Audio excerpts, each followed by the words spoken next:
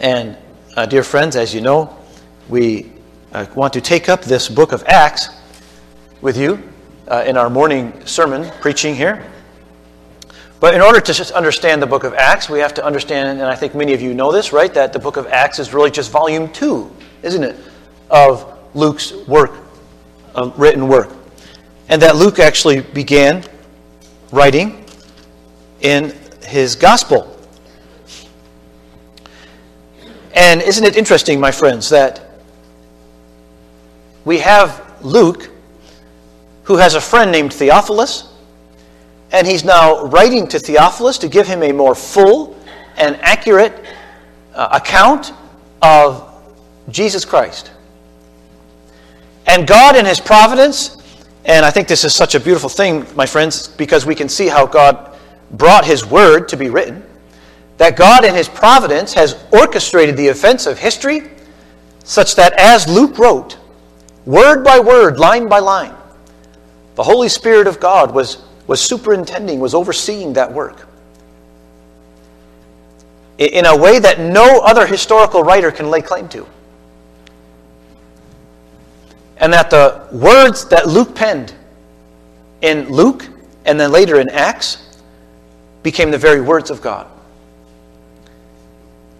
And so this simple act of trying to inform his friend about the works of Christ has now come down to us in Scripture.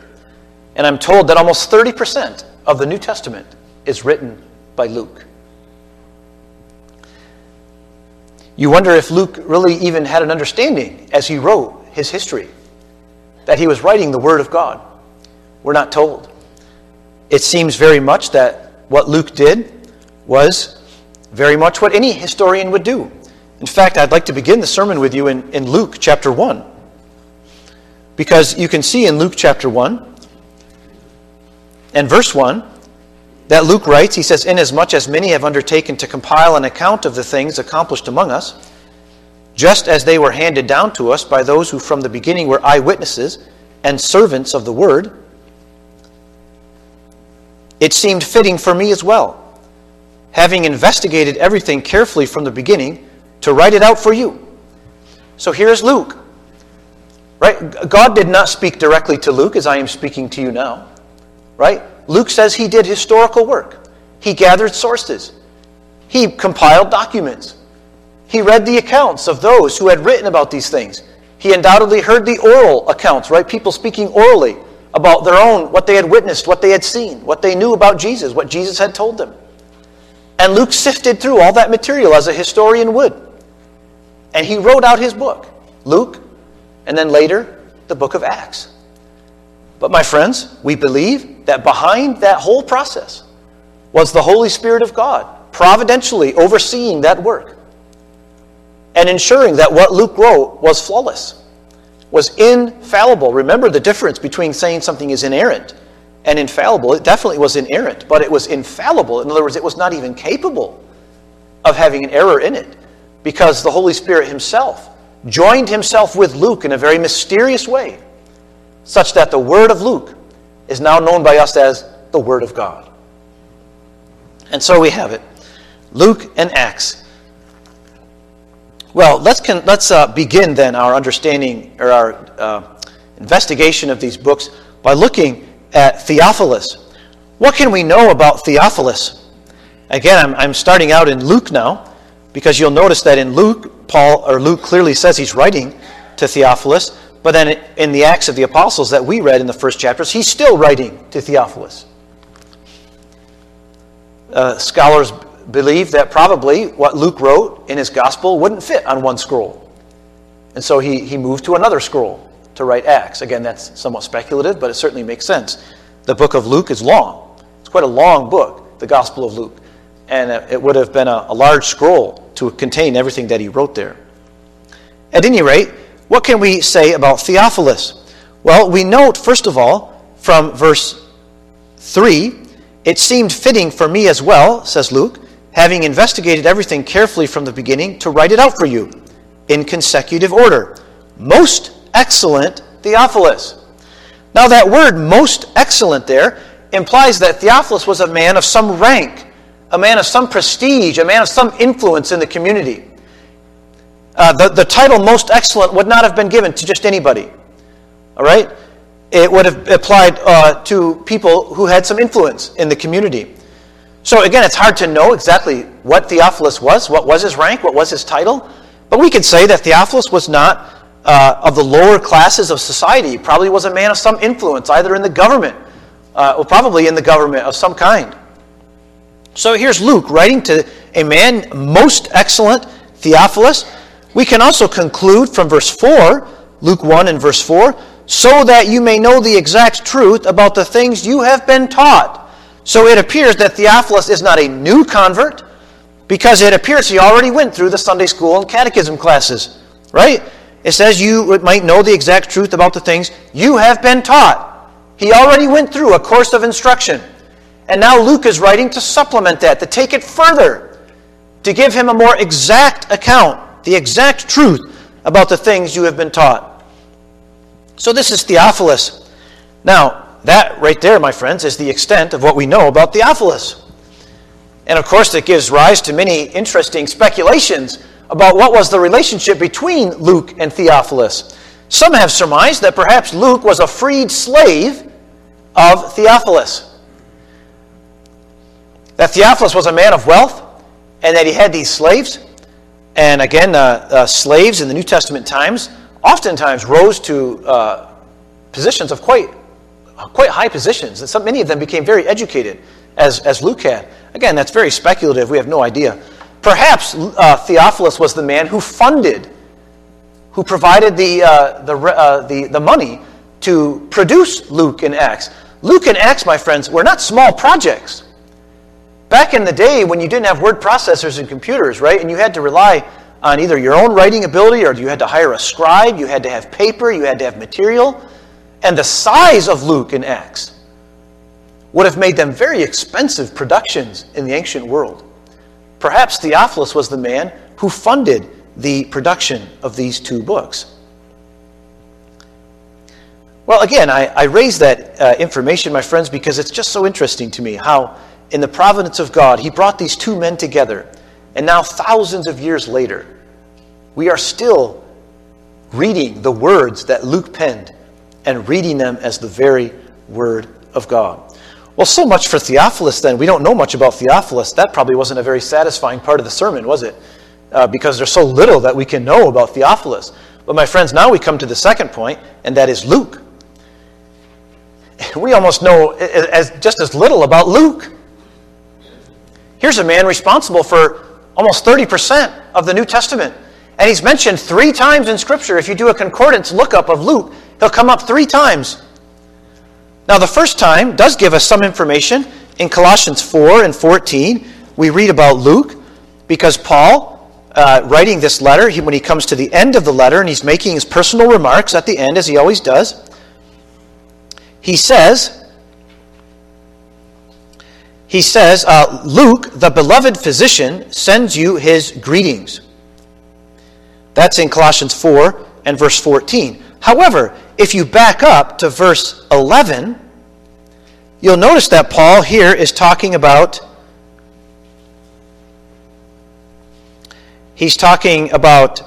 the people who are with him. He says, and also Jesus, or Jesus, who is called Justus, these are the only fellow workers for the kingdom of God who are from the circumcision. In other words, they're Jews. And then he begins to list Epaphras. And in verse 13, he talks about his concern for those in Laodicea and Hierapolis. And then in verse 14, Luke, the beloved physician, sends you his greetings, and also Demas. And he goes on to talk about others. The conclusion from that is, my friends, that Luke is not of those who are of the circumcision. Luke is not a Jew. Luke is a Gentile. That's what we get from Colossians 4:14. First of all, that Luke is not a Jewish person of Jewish ethnicity. He is a Gentile. Now, of course, we also learn from verse 14, the obvious, right? Luke, the beloved physician. So, Luke was a physician. That means he was a man who would have been educated. And so here again, speculation begins, right? And this is all very interesting. And we wish we could know it with more certainty, but is it possible that Luke met Paul in the city of Tarsus? Tarsus was where Paul had been educated. And there was a renowned medical school in Tarsus. And is it possible that Luke and Paul met? Their paths crossed in the city of Tarsus at the medical school there. Paul wouldn't have been at the medical school, more than likely, but still, perhaps in Tarsus, their paths crossed. It's very difficult to know. Or others have suggested that perhaps Luke and Paul, that their paths crossed on Paul's first missionary journey. Now, why do I say that? Well, because we read that Paul had quite a serious medical condition when he was on his first missionary journey. Remember, the first missionary journey was to Antioch, Iconium, Lystra, and Derbe. And in Galatians 4 and verse 13, Paul writes, "But you know that it was because of a bodily illness that I preached the gospel to you the first time." Now in one sense, that's kind of an agonizing historical detail that Paul just drops there. Like, we just wish we could follow up with, "Well, Paul, what happened? What do you mean that the reason they heard the gospel was because you got sick?" All we can say is that in some way, shape, or form, the reason Paul went to one of those 4 cities, it's not even clear which one, was because he had a sickness, he had an illness, and it was serious enough that he had to stop his work and rest in one of those cities. And we know that God graciously healed him, he recovered, and he went back to work again. Is it possible then that that's where Paul met Luke? And that perhaps Luke was the one who had nursed Paul back to health? And that in the providence of God, Luke saved Paul's body, and Paul saved Luke's soul. That could be. That could be that Paul preached the gospel to Luke, and Luke brought medical healing to Paul's body. Now, what we can say then is that whatever the case may be, there was this unbreakable bond between Paul and Luke. Because in 2 Timothy 4, verse 11, when Paul is ready to die, he knows that he's in his second imprisonment now. He knows his life is coming to an end. He can read the writing on the wall. The mood in the empire has turned against the Christians. And Paul says, "Only Luke is with me." Isn't that moving? That when Paul came to his final moments, Luke never left him. Paul says in 2 Timothy, "Everyone else has left me. They've all fled." It's not safe to be friends with Paul, but not Luke. He did not leave Paul's side. And we have to believe that when Paul was let out of that prison, and when he was beheaded, Luke was there. Maybe not at the scene of the execution, but Luke was certainly the last Christian then that would have greeted Paul and wished him farewell as he was led away for execution. Now, I also put on the outline Acts 16, verse 10. Let me just briefly mention that it's in the city of Troas where it appears that Luke begins to travel with Paul on his second missionary journey. So that's another place where scholars will surmise that perhaps the paths of Luke and Paul crossed in Troas. Because that's where Luke begins to say, "And then we did this, and we went here, and we went there, and we did that," in the book of Acts. And so it seems that perhaps that's where their paths crossed. And from then on, it was Luke and Paul always together. Again, those are all speculations, but very interesting speculations. And we can say with certainty from 2 Timothy 4, verse 11, that there was this bond, this unbreakable bond between those two men. Paul and Luke were always together. Well, we come to the book of Acts then. Why the book of Acts? Why was the book of Acts written? Well, we can say that the most obvious reason, of course, is that Luke wanted to teach Theophilus and wanted to take him further, right? Theophilus had been taught the first principles of the Christian faith, and now Luke wanted to take him farther, wanted to explain to him more of the words of Jesus, what Jesus had done and what Jesus had said. And so he writes the book of Luke the Gospel of Luke to Theophilus. But then Luke doesn't stop there. Luke begins, perhaps with funding from Theophilus, to proceed to write the book of Acts on a new scroll, perhaps, and he begins to write out again And that's why he says in Acts 1, verse 1, the first account I composed, that's the Gospel of Luke, Theophilus, about all that Jesus began to do and teach until the day when he was taken up to heaven. And then Luke continues to carry on with what Jesus did after he had ascended into heaven. But is there another reason why Acts may have been written? Did Luke perhaps have another thought in his mind? And here I just want to share this with you because I found this very interesting as well, that some have surmised that Luke wrote the book of Acts as a legal defense for Paul. Now, why would they say that? Because at the end of the book of Acts, you have Paul he's in prison. He's in Rome and he's imprisoned. He's appealed to Caesar and he's in prison. And then boom, the book of Acts just ends. It's just done.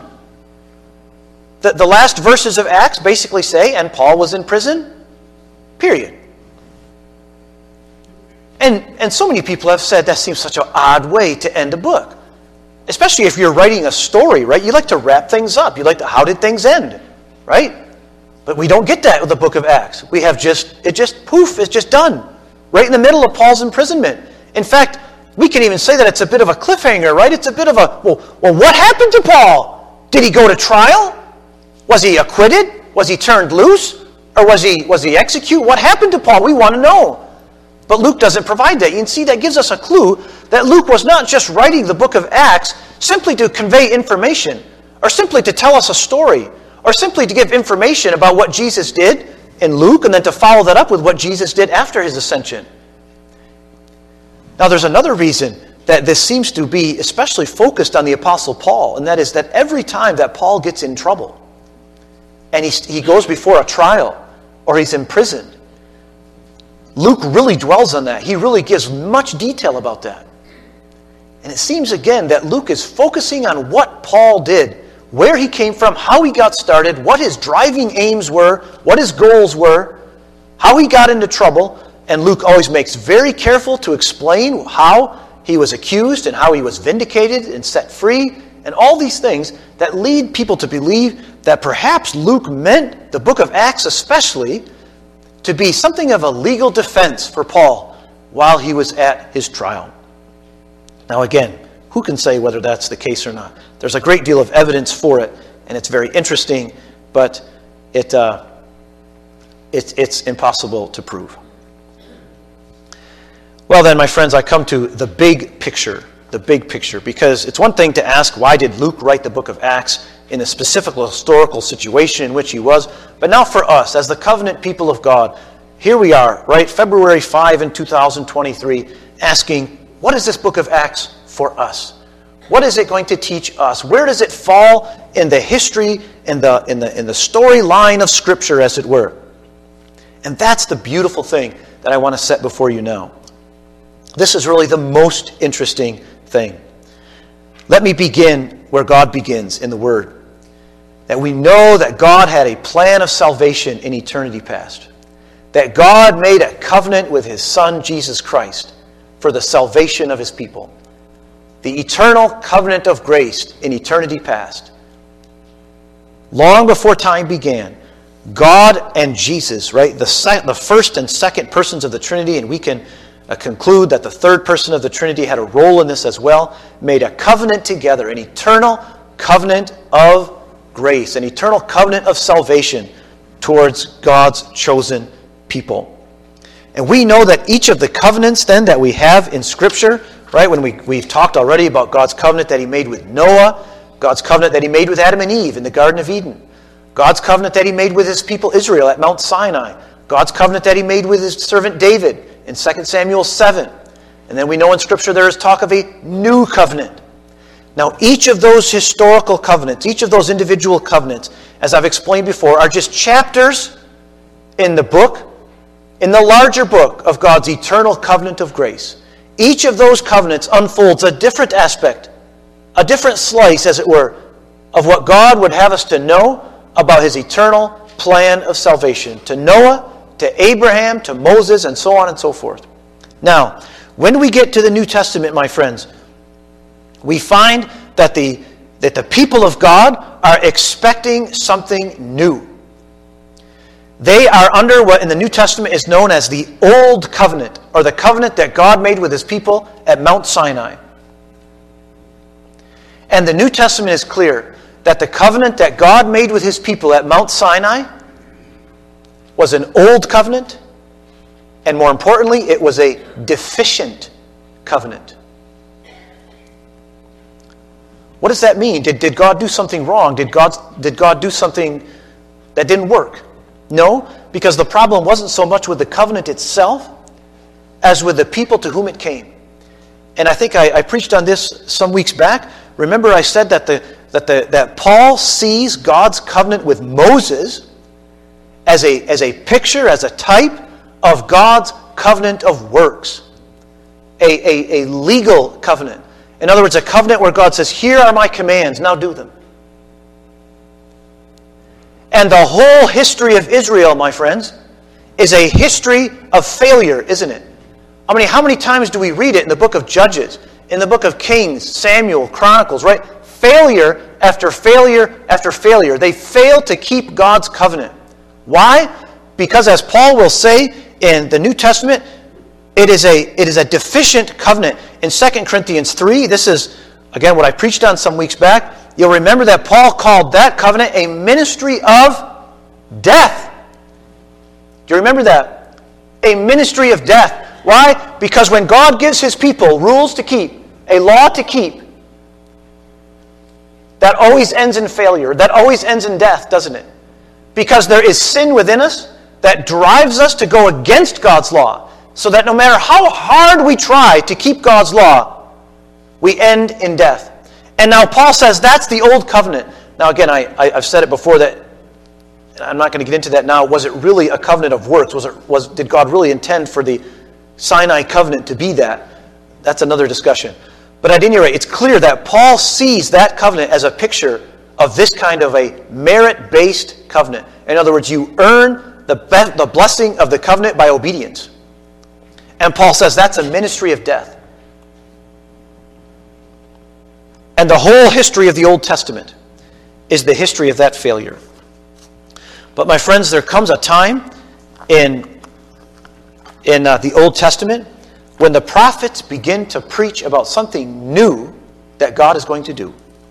Now, it's in many places in the Old Testament. I'm going to read to you the most common, the most clear one.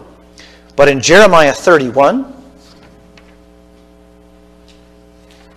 I see I put that on the back of this outline here. In Jeremiah 31, so there's the verses from 2 Corinthians 3 that I quoted already.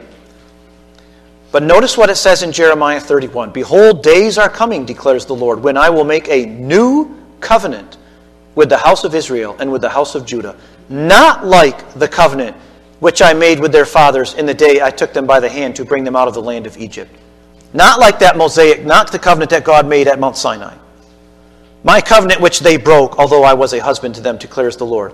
But this is the covenant which I will make with the house of Israel after those days, declares the Lord. I will put my law within them, and on their heart I will write it. And I will be their God, and they shall be my people. They will not teach again each man his neighbor and each man his brother, saying, Know the Lord, for they will all know me, from the least of them to the greatest of them, declares the Lord. For I will forgive their iniquity, and their sin I will remember no more. Now I underlined for you those words. I will put my law within them, and on their heart I will write it. Now my friends, that's simple language, that no longer will God just give them a list of his law. Here are the rules that you are to keep. Here are the commandments you are to observe. No, now God will take those commandments and he will write them here. That means that now he will not only give the law, but he will give a desire and the ability to keep those commandments. That is the key promise of the new covenant. Now, how does God do that? How does God enable his people to keep his commandments? In and of themselves, they fail. It's a ministry of death. Well, we have that in the book of Ezekiel, and I underlined that line for you. Ezekiel chapter 36, I will put my spirit within you. And now, my friends, I think you see how we get to the book of Acts, don't you? Because now the book of Acts is the history of God's new covenant. It is the history of God's answer to the deficiencies of the old covenant. The old covenant did not give people the Spirit to obey. And again, I know we have to qualify that somewhat, but let's just stick with what Paul's saying here. The old covenant did not provide the Spirit of God to keep the commandments that God provided. And in that sense, it killed the people who were under it. It was being under the law. But now under the new covenant, God says, I'm going to give you my law. It's not that there's not going to be a law anymore, but now I'm going to give you my Spirit. And He will lead you and empower you to keep those commandments. And what do we have in the book of Acts? How far do we have to read in the book of Acts before we read about the Holy Spirit? Well, I see it already in verse 2. After He had, by the Holy Spirit, given orders to the apostles whom He had chosen. But let's continue, because we read how Jesus gathered His people together. In verse 4, He gathered them together. He commanded them not to leave Jerusalem, but to wait for what the Father had promised. What did the Father promise His people? Well, it tells us that. Which He had said, you heard from me. And then verse 5, for John baptized with water, but you will be baptized with the Holy Spirit not many days from now. And you see, my friends, that promise that God, and here think about baptism as an immersion, right? Baptism as being drenched, being flooded in the Holy Spirit. That's what God says. This is my promise. That where the old covenant was deficient, now I'm going to answer that. And in the book of Acts, my friends, we're going to read story after story after story after story of the Holy Spirit coming down and doing what people cannot do. In fact, I think I put that quote on there as well. One man said that the book of Acts describes not so much the acts of the apostles as it describes the acts of the Holy Spirit. That's really a better way to think about the book of Acts. It is the acts of the Holy Spirit. And the Holy Spirit, my friends, is God's great answer to the deficiency of the old covenant that God made with Moses, that God made with the children of Israel. And that's why the prophets began to cry out for something new. The old way is not working. God gave us His law at Mount Sinai. And in Exodus 20 and in Exodus 21, all the people of Israel promised to keep it. We will do this. We and our children will keep the commandments of God. They resolved to do it. But their resolve fell short. In the book of Acts, my friends, we're going to read of a direct and powerful ministry of the Holy Spirit more than at any other time in human history. And God is going to show us that what His people Israel could not do, God will do by the power of His Spirit. That's the book of Acts.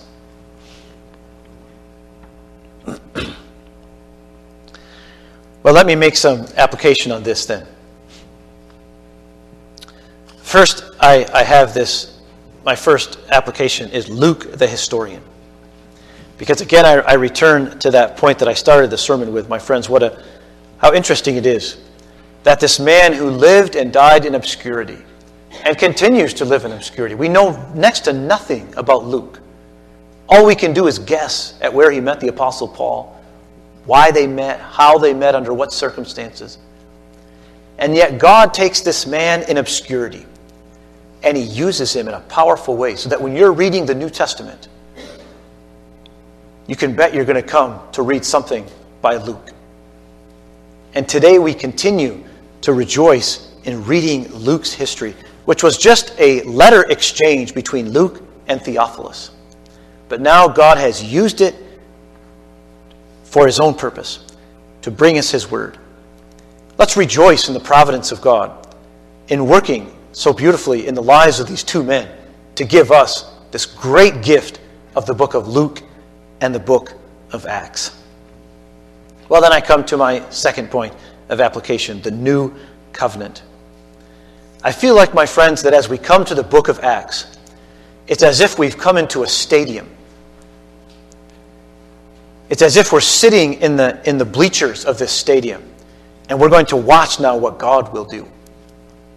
that God is going to work by His Spirit in the lives of people.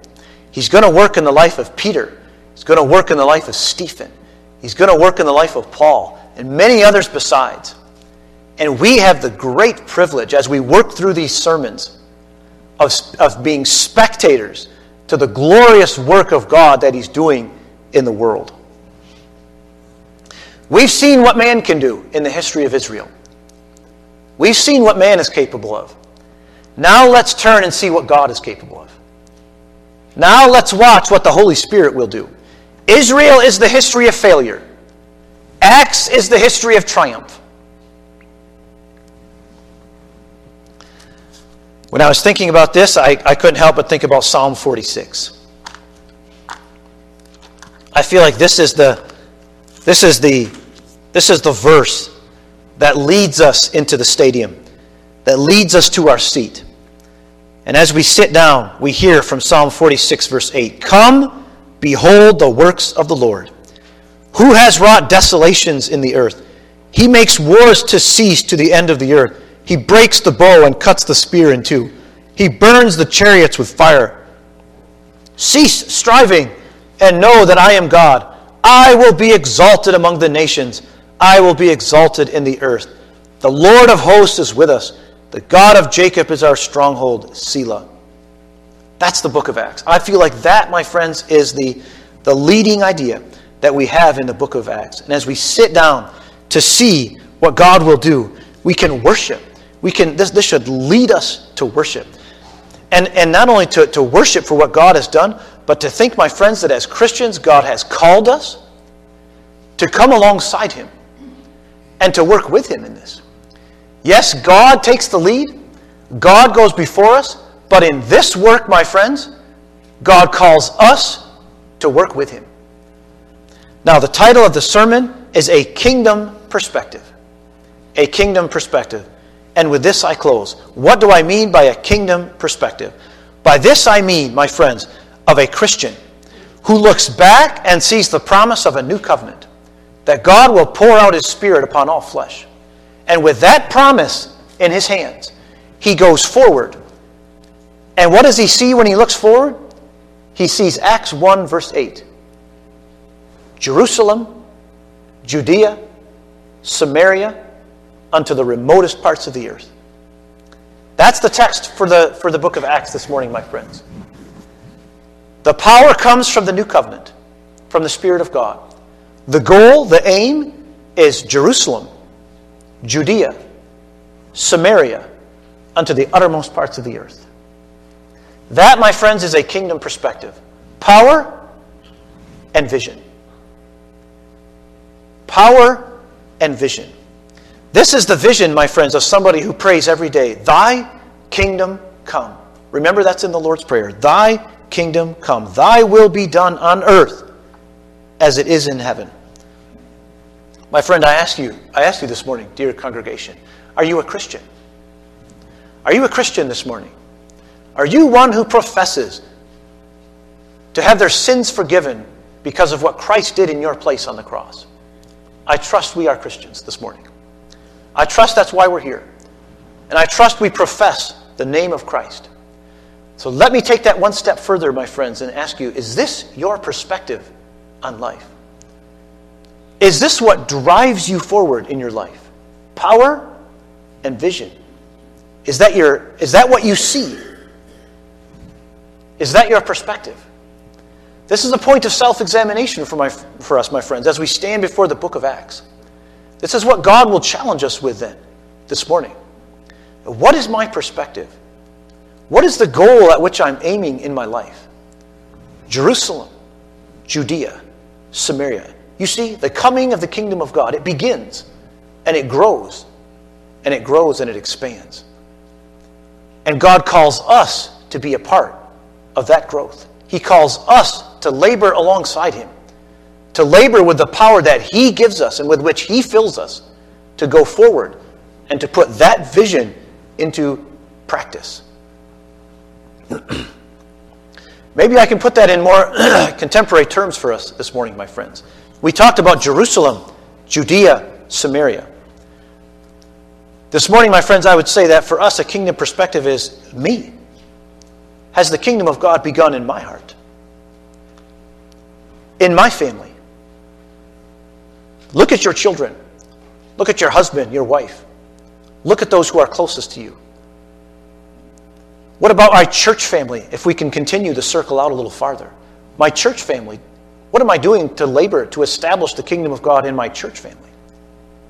And then, my friends, we can take it farther into my workplace, into those who work with me from day to day, those with whom I come into contact. Do you see, my friends, the kingdom perspective as it grows out from what God has done in our own heart, what God has done in the life of our family and in the life of our church, and into the workplace? And finally, my friends, is there anyone here who has this perspective unto the uttermost parts of the world? Do I have that perspective? Paul had it. You see, Paul heard of this place called Hispania, Spain. He hadn't been there. He knew there were people there. And he says, I've got to go there and preach the gospel. Do you see the perspective that this man had? My friends, God calls us to have that perspective. To pray every day, thy kingdom come, thy will be done on earth as it is in heaven. And then to step out in our lives and to think, Jerusalem, Judea, Samaria, unto the uttermost parts of the world. That's the vision, that's the perspective that the book of Acts will lead us to. And the power comes from the Spirit of God. God does not ask us to bring back numbers, to bring back results. He asks us to step out in faith and to carry the message of the gospel unto the uttermost parts of the world. May God bless us, my friends, with that perspective, and that we might be able in our own generation, in our own time, to see the mighty works of God working through us to accomplish His purposes in this world. May God grant it for His name's sake. Let us pray. Lord, we come to you then this morning, having had set before us these twin realities, that you empower your people by pouring out upon them the Holy Spirit of God, and then setting before them this pathway, this way forward, Jerusalem, Judea, Samaria, and unto the uttermost parts of the world, to the farthest reaches, to every corner of the globe, that the message of Jesus Christ, life in Christ and death in Adam, that it might come to the ends of the earth. Lord, we pray that you would work through us, that you would work through your people to accomplish your purposes in this world, this dark world in which we live. Lord, I pray that you would bless the congregation then, that you would anoint us by your Spirit, that you would open our mouth, that you'd give us the tongue of the learned to speak a word in due season, that the gospel might go forward with power to your glory. Lord, we pray it in our own lives, in our own hearts, in our own souls. We pray it in the lives of our families and in our church and in every other place beyond. Lord, we commit ourselves into your hands and pray that you would bless and keep us this day. We pray that we might also return this evening to rejoice once again in God our Savior. In His name we trust. Amen.